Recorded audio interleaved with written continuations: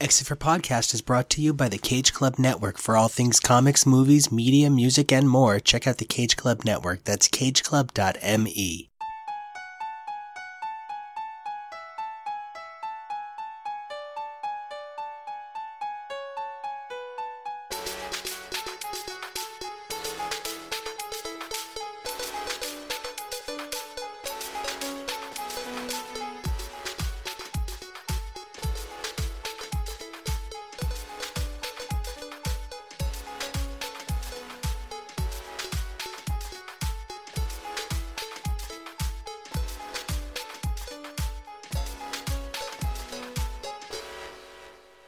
Once in a great age, there comes a time where many heroes need to be called together for a ridiculous reason. And that reason is mass-producing action figures in multiple continents and through many markets. And in order to do that, Marvel assembled the most bizarre group of creators, none of whom had top titles at the time. And they had them use characters they barely understood, whose voices they couldn't nail. And we called that Marvel Superhero Contest of Champions. In order to have a discussion about the Marvel Superhero Contest of Champions, note Marvel Superhero, no Z, we need to call together a true Contest of Champions, a convocation of incredible, a podcast of pod people. In order to do that, I, Nico Grandmaster, I'm going to call together the greatest people on this network except for Joey because I didn't think to ask him. I summon from the depths co-host Jonah. Guten Tag, listeners. Fuck, and he's German. This is amazing. I call next Kyle. Hey, guys. Less German. I summon from the mighty depths Kevo. Pip pip cheerio. Dankeschön. I call out to the great windy city and summon Warpath Dylan. Aloha. Chicago, Hawaii. It's my favorite place. And I reach out into the great unknown of Canada, and I summon someone who hasn't even appeared yet through time and space. I call to us Alpha Flight Mikey. Привет, как дела? That's like actually Polish, right? Russian. Well, we do have Russians in this Breakfast of Champions. We do. This toaster strudel comes with Russian, and that's exciting. So, before we can get any further into this ridiculous roll call, I want to take a moment and just talk a little bit about the Contest of Champions. So, this is 3 issues that accomplishes absolutely nothing, especially because the one really interesting thing that I want to say for the end that does happen is completely undone by an Avengers annual several years later. So, it's sort of like, what's the fucking point? But Toys. Before all of that, toys, yes. Oh, and I can't wait to talk about these ugly, ugly toys. But, Jonah, I swear, I promise you, one day we will do like 3 episodes in a row that are just the X-Men. I promise you. We're not at that point because we have so many issues to cover where Marvel wants to expand its branches and give us toys, but those toys come with the worst issues I have ever read. Oh, absolutely. Now, Kyle, the last time you, me, and Jonah came together to talk about Darkstar, we were talking about a very different kind of champions. Yes, a horrible group of champions. This isn't much better, though. No, all of these, they seem to act exactly like those champions. Hey, and half of them are those champions, and there's even some weird references to those exact champions.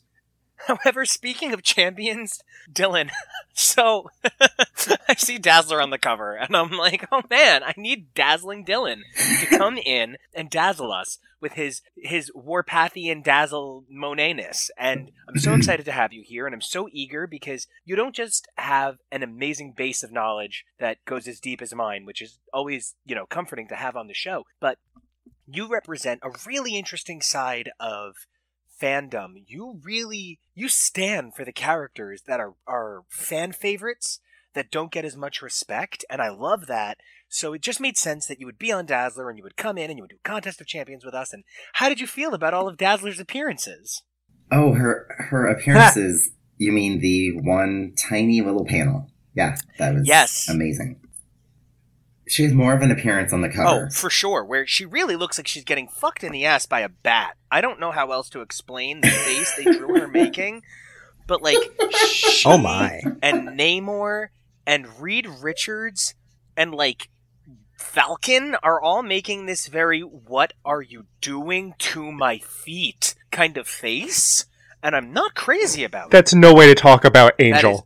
God damn, he is clearly the least popular ever on this network. But speaking of popular and this network, we have with us the guy who has inexplicably released like the second most episodes on the network in the last year, my husband, the incredible boyfriend to the wonderful Jonah, an excellent friend to the incredible Dylan and Mikey and Kyle. We have Kevo. So Kevo.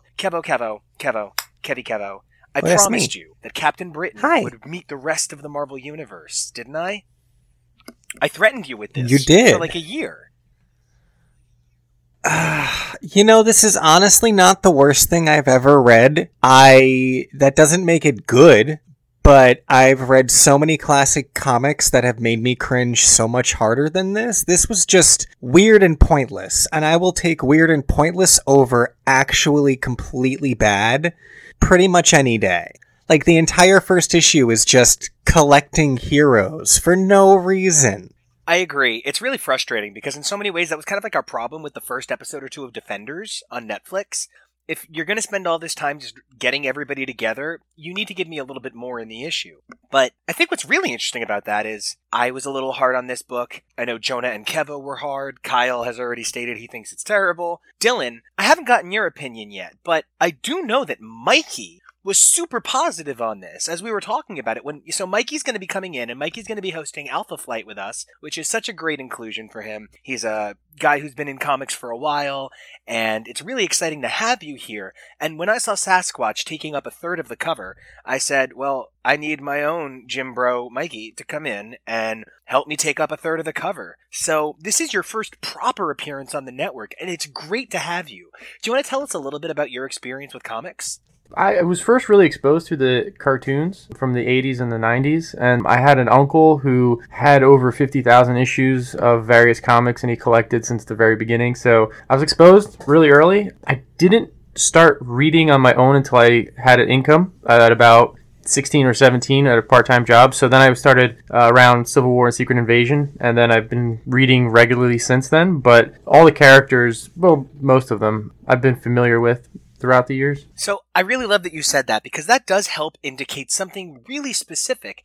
There is more to having a podcast than just having your friends come out and talk about things. Now, I frequently comment that it's unfortunate that we don't have more women running around this show, though I do believe a very specific, very badass, very brilliant female comic creator is going to be coming on and sharing a little bit of her own opinions without fear in the next few months, and I'm really excited to have that person on. So if you've been following HTML, you've definitely been hearing a bit about this person. But it's really important to have people that represent different ideals and different concepts in fandom. For instance, the age range on our team is about 15 years. To hear Mikey say that Civil War and Secret Invasion came out in high school for him, well, I feel like an old man, but that is really interesting. It's also worth noting that Mikey is our token straight today. Was there supposed to be an applause there? Yeah, that's how I'm related to you. Yeah, loving boobs is all on you right now. You are literally all of the boob love. So hold on, wait, no, you could be gay and love boobs. Probably not the same way, though. That's fair, but we're going to be expecting you, Mikey, to speak up for all straight guys and say, hey, I don't like this treatment of women. Women should be treated better. It's all on you, man. Good luck. All right, I'll hang that cape. Yeah, I made the joke to the group the other day. It's a bunch of gay guys sitting around talking about a Golden Globe of life, but it's not the one you think it is. No, we have everybody's opinion on this. I think it's meh. Jonah thinks it's pointless. Kevo thinks it's pointless. Kyle thinks it's bad. Dylan, Mikey liked it. Hey, Mikey, he likes it. Where are you at with this title, Dylan? I go with the majority. The crazy misogyny and racism and just awful nicknames that are just playing on racism and misogyny. Yeah. I completely agree with you, and I think one of my favorite things is that was one of the first things Mikey said to me when we were talking about this in the green room. Mikey was like, yeah, there was a lot of racism. Were you surprised, Mikey? I know you haven't done as many old comics with us, so we've run into nonstop misogyny in the pages of Dazzler. We've come across incredible sorts of xenophobia in the form of Storm's relationship with nudity. But Mikey, this was your first foray into the sort of Bill Mantlo comic realm that we all keep finding ourselves in over and over again against our wills.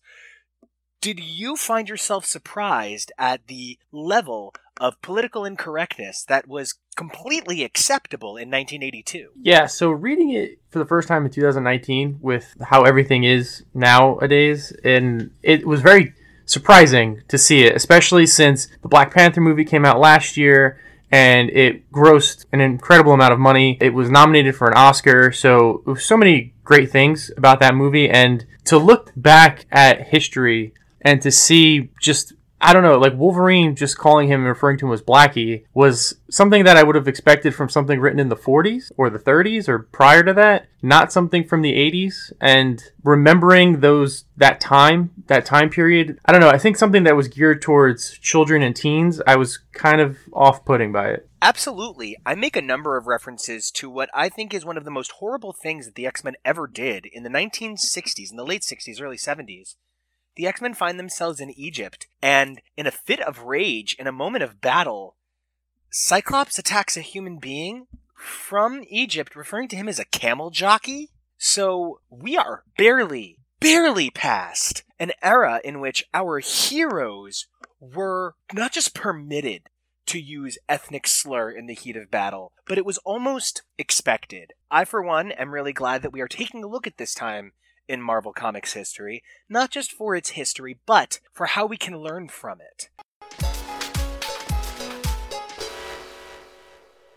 Contest of Champions ran 3 issues in 1982. These issues were storied by Mark Gruenwald, Bill Mantlo, and Stephen Grant, with a script by Mantlo, and pencils by Nico all-time favorite, John Romita Jr. Inks were done by Pablo Marcos, with lettering by Joe Rosen. My copy is so old and so funny looking because of the way ink kind of smudges over the years that it really, really looks to me like it says the catering was done by Andy Yankas and Patricia DeFalco, but I'm going to assume that's coloring. It's easy to tell that that's going to be coloring very frequently, and to this day, many colorists are actually either the wives or husbands of the people doing the line art. So that's actually really exciting to see. DeFalco is probably connected to Tom DeFalco, who was one of the editors at the time. Additional art was provided by X Factor's Bob Layton. Additionally, Mark Gruenwald, who helped story, served as an additional editor with Jim Shooter as editor-in-chief. Jim Shooter would go on to create the Secret Wars at Marvel, another attempt to create toys. But, as Kevo pointed out, we really can't talk about the Marvel Superhero Contest of Champions without discussing the fact that it's, well, about toys. Toys. Guys, have you gotten they wanted you to buy toys. Did you figure out that they wanted you to buy toys? They're the toys that made us. Pretty much. I think it's so funny because most of these characters don't get personalities and they're just sort of smushed together. Just so smushy. Smushy. Now, if you could buy any action figure from this line, just thinking about this story, if you could buy any of these guys, Mikey, who would you pick up? I mean, I collect figures, so I collect the Marvel Legends figures, and somebody like Captain Britain's hard to find, so I probably would pick up somebody that I can't find easily. You know, it's really funny you should say that. Kevo just bought me a Captain Britain action figure I've been eyeing for several years. So just the other day, just like 3 days ago when I picked up House of X, which, by the way, House of X was literally the best fucking single issue I have ever read in my life, and I can't wait to get to 2029 where we can finally be talking about House of X. Now, Dylan, like I said, you stand for the unstandables. You represent the unrepresented. You, sir, are the mutant social justice warrior. When you opened up the pages of this ridiculous mashup that reads like an unauto-tuned Britney Spears track, haha, I got it in. Let's not be making fun of Britney. Hey, I'm never making fun of Britney. I'm just always making fun of Britney's inability to handle an auto-tune. So, I have to know. Not Monet, like, the closer I get to you, the less attractive you are, because, you know, you're a very handsome man. But my Warpath, my Monet, my M-King, what figure would you pick up from this contest of champions? If they made one for Sabra, that's who I would pick up. Because, of course, I'm picking the C-lister. No, I'm obsessed with. That's literally. You can ask Kevo and Jonah. I'm like, how come you guys aren't talking to me about how great you think she is? Like, everyone should want to. Like, I call her Ruth. We're on a first name basis. I love Ruth, so you will never hear me say a bad word about her. And I know this is going to be a bit of a deep cut and probably only appreciated by Dylan, but nobody draws her as well as Alan Davis in that Alan Davis run of Uncanny X-Men from the late '90s, early 2000s, just before the 12 and the Shattering. 100%. Literally the best she ever looks. Yeah, I completely agree. Way better hair than in these. Yeah, her, I don't know how to describe, what do you call it when it's like, what do you call it when the mullet is, party in the front and party in the back? You just call it bad.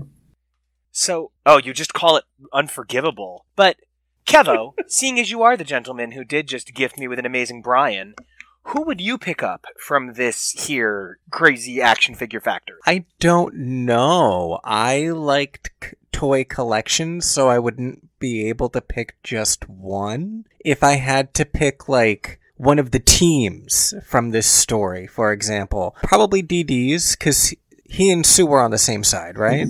Yes, I they don't were. remember anymore. Yeah. It's all a big blur. Yeah, so their team, probably. Because I liked all of them. Okay. I can respect that. Being unable to commit to just a single hero and instead wanting to represent the spectrum of heroes that this is meant to represent is a pretty cool call. Of course, I'm not going to be that forgiving of Jonah. Jonah, give me a hero. Because nobody has any form of a discernible personality, and I don't really care about any of these people. Except for maybe Storm, but I wouldn't pick Storm. I'm going to pick off based off costume and aesthetic, and I have a tie between Captain Britain and Vanguard. Now, I know that maybe I'm traitorous to my country for picking Vanguard, but I actually really like his design. I think it's a little shoehorned and a little too cheeky that he has a sickle and a hammer, but he's kind of just like the buff, hot Russian He-Man, so I'll go with that. Wait, I need to change my answer. I'm going to pick that one too. See, like, I just want Arabian Night because I just want to fuck the shit out of Arabian Night. Like, I just want to be like, just please, hot, sexy Arabian Night daddy. I just want to be your loving top boy and just take care of you. I just love you. Kyle, now that I have made that really uncomfortable for everybody, who would you pick for your action figure shelf, my good friend? Oh, geez. So, as somebody who did not have action figures growing up, and honestly reading this, I kind of find it hard to decide on anybody that would make me want to buy a toy of them. The closest that I'd probably get to is maybe, I don't know, maybe Daredevil or Storm. And you know, I think it's so interesting that you're saying that this didn't inspire you to want to buy the toys, because that was its whole purpose. This existed exclusively to generate a product line that would help bring Marvel to a worldwide audience and a worldwide market. And that is, of course, why Marvel went out of their way to create a number of new heroes that would service an international audience. Of course, for all of the great characters that they introduced, they also managed to include a number of recognizable faces. The Grandmaster begins a battle against the Unknown, in which they decide that the characters of the Marvel Universe, just the heroes, which is a weird choice, will be pitted against each other in a contest of champions. The Grandmaster chooses Captain America, Darkstar, Captain Britain, Wolverine, Sasquatch, Daredevil, She-Hulk, The Thing, and original characters Talisman, Defensor, Le Peregrine, and Blitzkrieg. The Unknown's team is a confluence of Iron Man, Vanguard, Iron Fist, Storm, the Arabian Night, Sabra, the Invisible Woman, Angel, who in this story believes he's invented flying, Black Panther, and Shamrock, who is a new character, as well as Sunfire. For my money, I think this is a very whitewashed multicultural team, somehow, but I would love to get your guys' opinions. Kyle, as somebody who's read probably the greatest breadth of the Marvel Universe on this show so far, when this was the team, when you saw Darkstar, when you saw Hellcat, when you saw even Icarus of the Eternals, who was starting to get a number of press announcements thanks to the upcoming film, what was your first reaction to this insane group of heroes? heroes. I was surprised by just how many characters from all around the world we were seeing in this. And I was hopeful that, hey, maybe these characters would get some spotlight, you know? Oh, 100%, because I can't help but notice the number of characters I love that randomly got opportunities to interact. While, yeah, Iceman looking like the Crystar Warrior meeting Darkstar again doesn't do much for me.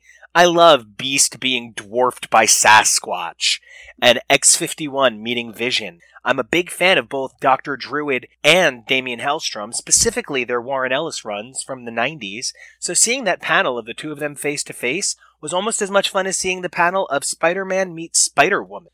Of course, this did lead us to a number of heroes that we had never interacted with before. Not just new heroes, but some familiar faces that would be new to the familiar faces of X's for Podcast. Keva, were there any characters that were introduced in this first issue of people blipping to this magical battlefield that took you by surprise or that you were excited to see for the first time?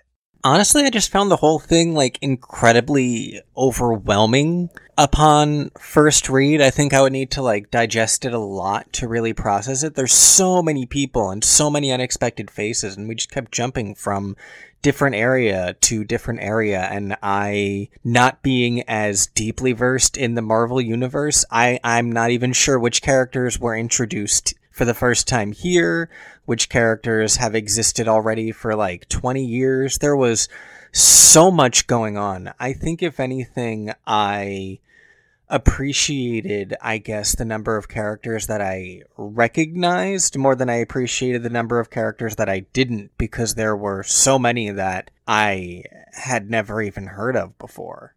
And I feel very much the same way with these choices of characters. Now, Mikey and Jonah are the two anchors on Alpha Flight with me, where we get to talk about the incredible team created by the then incredible John Byrne. And I've so enjoyed watching Mikey come to understand who Alpha Flight is as a narrative team and a narrative voice, even though we haven't gotten to the meat of their run yet. But it is certainly questionable that Walter Lankowski, the Incredible Sasquatch, replaced Vindicator in this lineup. Now, Mikey, as the guy who's been following Vindicator since his first appearance and seen him take on his team, Alpha Flight, what were your thoughts on seeing Sasquatch, the muscle of Alpha Flight, replace their tactical leader? I think it was more of, like you said, to sell toys. I think a Sasquatch toy could go up against an Incredible Hulk toy, a Beast toy. If you were like me and you mixed universes, you can have him go up against Superman, Swamp Thing, anybody. And I think it's more appealing to have a Sasquatch action figure than anything else. So I think that and the popularity of the character might have been why to go that route, but I dug it. And I'll agree, the popularity of the character is something I guess I should have considered in the first place. Sasquatch has already received several appearances outside of the regular Alpha Flight appearances, including an Incredible Hulk annual. So, I do love that you immediately thought to pit him up against the Incredible Hulk. Now, for everything we've discussed, for all of the positives that we've raised with this, I do need to bring up an incredible negative that really does still bother me. Out of the 24 champions picked, only 4 are women. Now, Dylan, Jonah, as sort of our two... There are 6 women. There are 6 women. Well, thank you. Who did I miss? Let me recount. Oh, nope. Yep. I did not see Sabra right there. Okay, let's try that again. Woof. Oh, nope, and Shamrock. You know what? I'm gonna leave that in, because I'm looking at it and I'm like, how did I not realize Shamrock's a woman? Because she's dressed like a Hydra agent. So... Yeah, that kept tripping me up. It took a few times for them specifically directly referring to Shamrock as a woman for me to be like, right. McHydra over here. Now, okay. So Jonah and Dylan, you're our 2 radicalized feminists, and I want to know how you guys feel coming from Dazzler, a title anchored by a woman, and X-Men, a title that has slowly but surely become much more female-centric. How do you guys feel that this title sort of eliminates the idea of the strong woman, demoting Storm to a background player, keeping Sue as the invisible girl, not the invisible woman? In fact, I would say the only woman who shows any great self-possession here would be Sabra, though Shamrock gets a few cool moments. What did you guys think? It was actually one of the first things that I noticed was that there are only 6 women picked for these 24 champions by the Grandmaster and the Unknown. And that really upset me because, especially this book is trying to state that there are so many heroes all over the world and you can come from anywhere and be a hero. But out of the 24 picked, only 6 were women.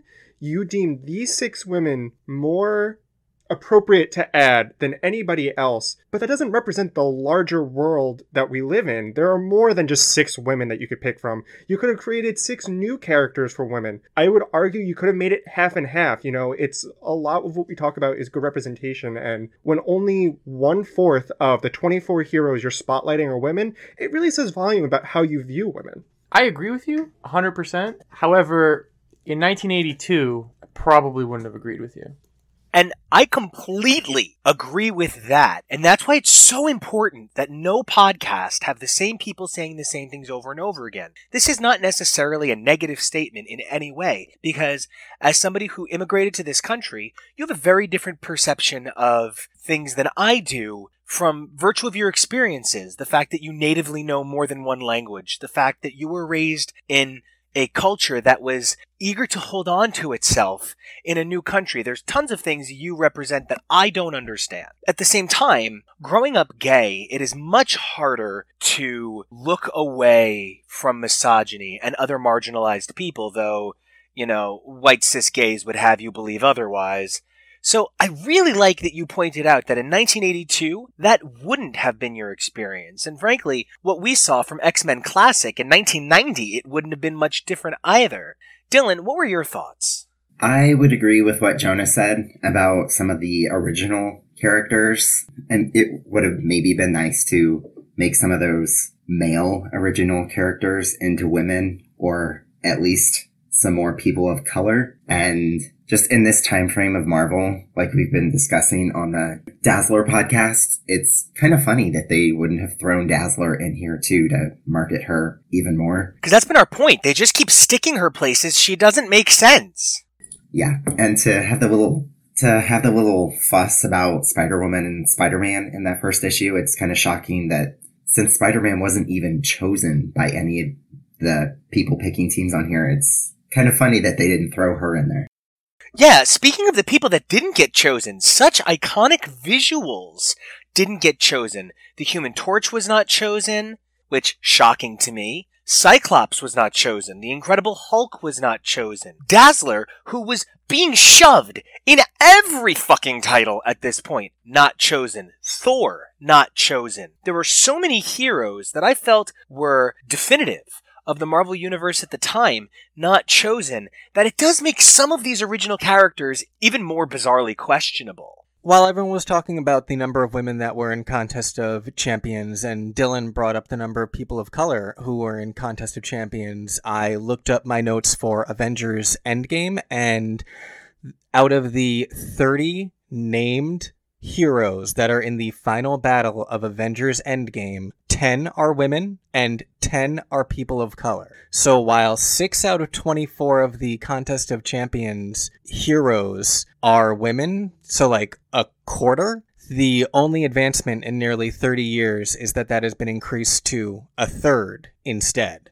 I don't think it's going to take our brilliant engineering student or our computer sciences guy to explain to us that that is an incredibly unreasonably small increment. You don't need to be a mathematician to understand that moving from a fourth to a third is not nearly enough progress, because I also want to make a couple of really interesting points. Kevo and I attended a House of X opening at a local comic shop because I was not going to miss out on these variant covers. I needed them. I was outside the shop at 10:45. And I want to point out, there were almost as many women as men standing outside that shop. There were at least 2 ethnic minorities, myself included, as a Latino man. There was a father with his son. It's not one straight white guy buying comics anymore. So the idea that we have only advanced comics, culturally speaking, so little when a random sampling would indicate that it's a bit more diverse than that is very frustrating. It's impossible to go to Comic-Con and look out on the stage worth of people. Every time I give a panel in one of the big panel halls, my first thought is, this is like 300 people, and they don't all look the same. It's not one sea of pale. Yeah, I need to make sure my panel material reflects the interests of a wide breadth of people, because that's what you're looking at. You're looking at the depth of fandom as fandom has evolved. Now, it's important to remember that fandom has evolved consistently and powerfully since Contest of Champions, but if it weren't for things like Contest of Champions by Bill Mantlo and JRJR, we would not be talking about the ability for Avengers Endgame to advance. In so many ways, Contest of Champions gave us the seedlings of something like Avengers Endgame. And I think it's a really good thing that we're able to look back and say, these were the good things, these were the bad things. I'm so glad it's grown. I also just need to correct myself real quick. It's actually 11 people of color, not 10. It's a little bit confusing because 3 of them are aliens in heavy makeup. So I really understand. Is Zoe Saldana Latina or is she Lagrina? It's really a difficult balance there. Like, Korg is played by Taika Waititi, but he's also a rock monster. So do you count that? I think you do, but at the same time, it's confusing. So, like, 10, 11. He's a gay rock monster. Theoretically. So, yeah, they actually made a Korg plush as a New York Comic-Con exclusive. So I, of course, pre-ordered it because I get to have a giant gay rock monster baby. It's everything I've ever needed.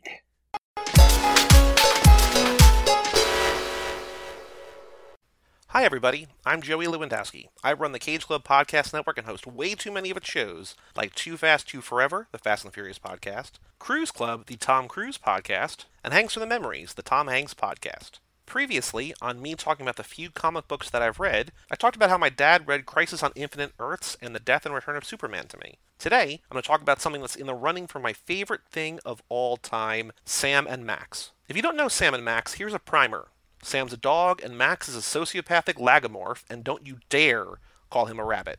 They're freelance police. In the computer game, Sam and Max Hit the Road, which is in the running for my favorite video game of all time, they're on the trail of a missing Bigfoot, and wind up stopping at such historic landmarks as the world's largest ball of twine, the Mystery Vortex, and the Celebrity Vegetable Museum. There isn't a doubt in my mind why the cross-country road trip I took after graduating from college was peppered with stops at roadside attractions. It's because of Sam and Max. The Sam & Max comic debuted in the late 1980s, and the issues were collected and released in the mid-90s, right around the time the computer game came out, or right around the time at least that I discovered the computer game. The collection is probably the most valuable comic I own, but I'd never part with it. Also, I read it so much that it's falling apart, so there's that. I need to read it again, if only so that I can remind myself how to make an Uzi out of bricks of soap on the off chance that if I ever get sent to jail, I'll have something to defend myself with. Also, we named the cats my family got while I was in high school Sam and Max. I told you this was important to me. The original run of the comic book is super rare and out of print. Several years ago, I know they re-released in a beautiful hardbound, Sam and Max comics, which I bought as well.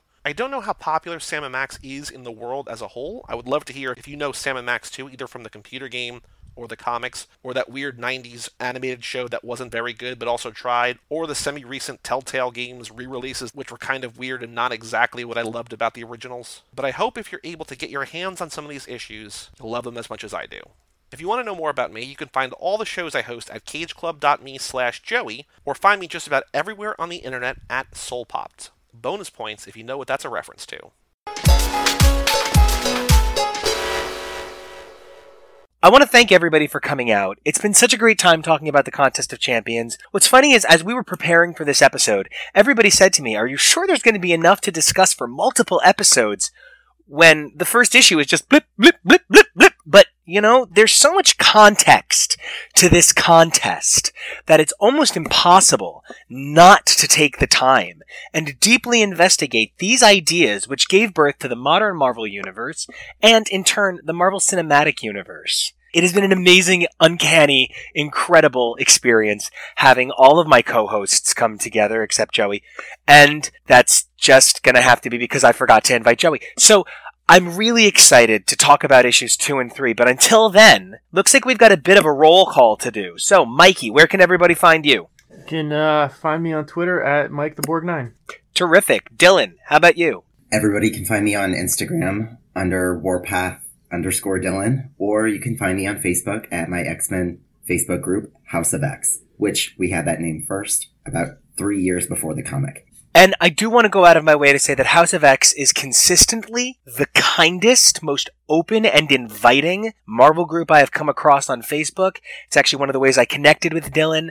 I cannot be more positive on what an inviting, welcoming group it is. If you're looking for an opportunity to discuss X-Men with a number of excellent fans ranging from writers, artists, to world-famous cosplayers, you've got a little bit of everything in that group, and I definitely recommend checking it out. And speaking of world-famous and wonderful, Kevo, where can everybody find you? You can find me on photograms and tweeters at Kevoreally, Kevoreally, or you can find me on the Facebook page for follow Ryan us on Nikos. tweeters! Yes. Or you can find me on the Facebook page for me and Nico's show, Husbands Talking More or Less, at Official HTML.